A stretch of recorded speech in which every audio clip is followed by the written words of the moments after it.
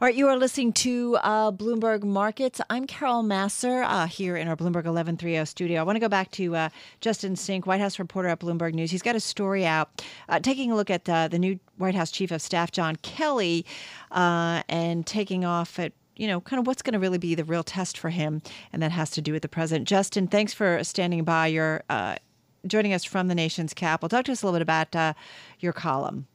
Yeah, I mean, I think the important thing for President Trump and for John Kelly is doing what we just heard him do here at the White House, which was press his economic message, start advocating for tax reform in a way that could start to win support, really highlight some of those positive economic numbers that have been a hallmark of his first 6 months and really the one rosy spot.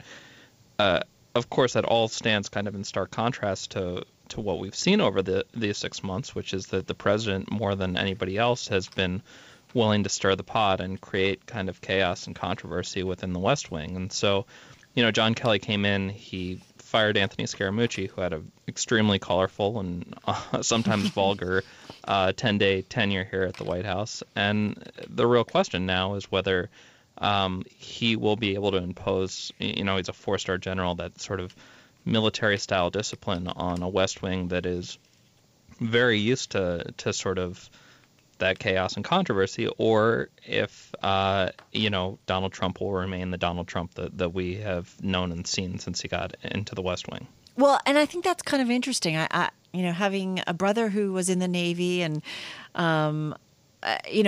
he's a very disciplined kind of guy, and that's what you expect and is necessary within the military, right, to get things done.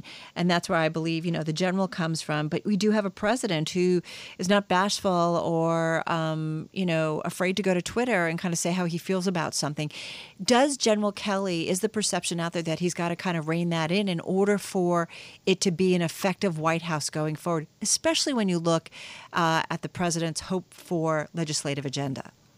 I think so, and the proof of that, of course, is that over these first 6 months, despite kind of sweeping unexpectedly into office with majorities in both the House and the Senate, the president hasn't made progress on, his top legislative priorities, including sort of most spectacularly healthcare last week. And so I think this is an acknowledgement that there needs to be a change of pace, a clean slate.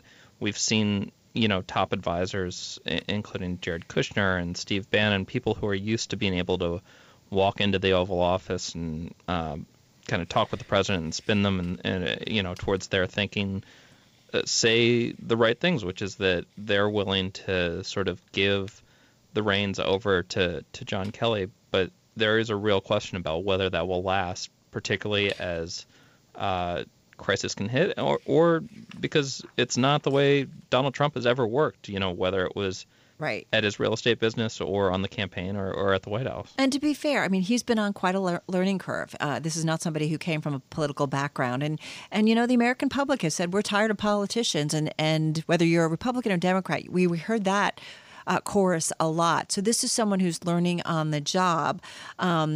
I am curious, though, like you write in your story here, your column, that it's not that John Kelly should stop him from tweeting, but he needs to have the president at least run it through him.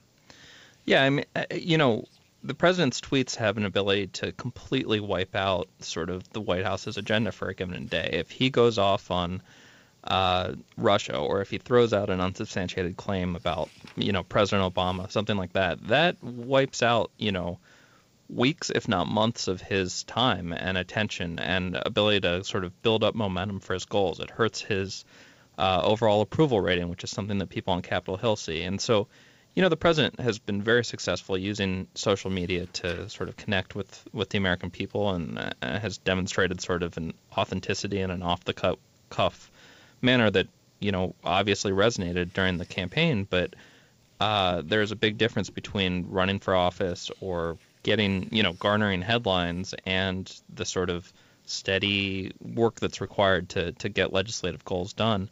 And so for Donald Trump and for, his staffers in the West Wing, if that is what they want to do, if they want to take this presidency and accomplish serious goals with it, it's going to take more discipline on that front. Yeah, it's fascinating to watch that, and we'll see what happens with John Kelly, the new White House Chief of Staff. Justin Sink, thank you so much. White House reporter at Bloomberg News. You can catch him on Twitter at Justin Sink. You are listening to Bloomberg Markets. I'm Carol Massar in our Bloomberg 1130 studio at New York World Headquarters for Bloomberg. You are listening to Bloomberg Radio.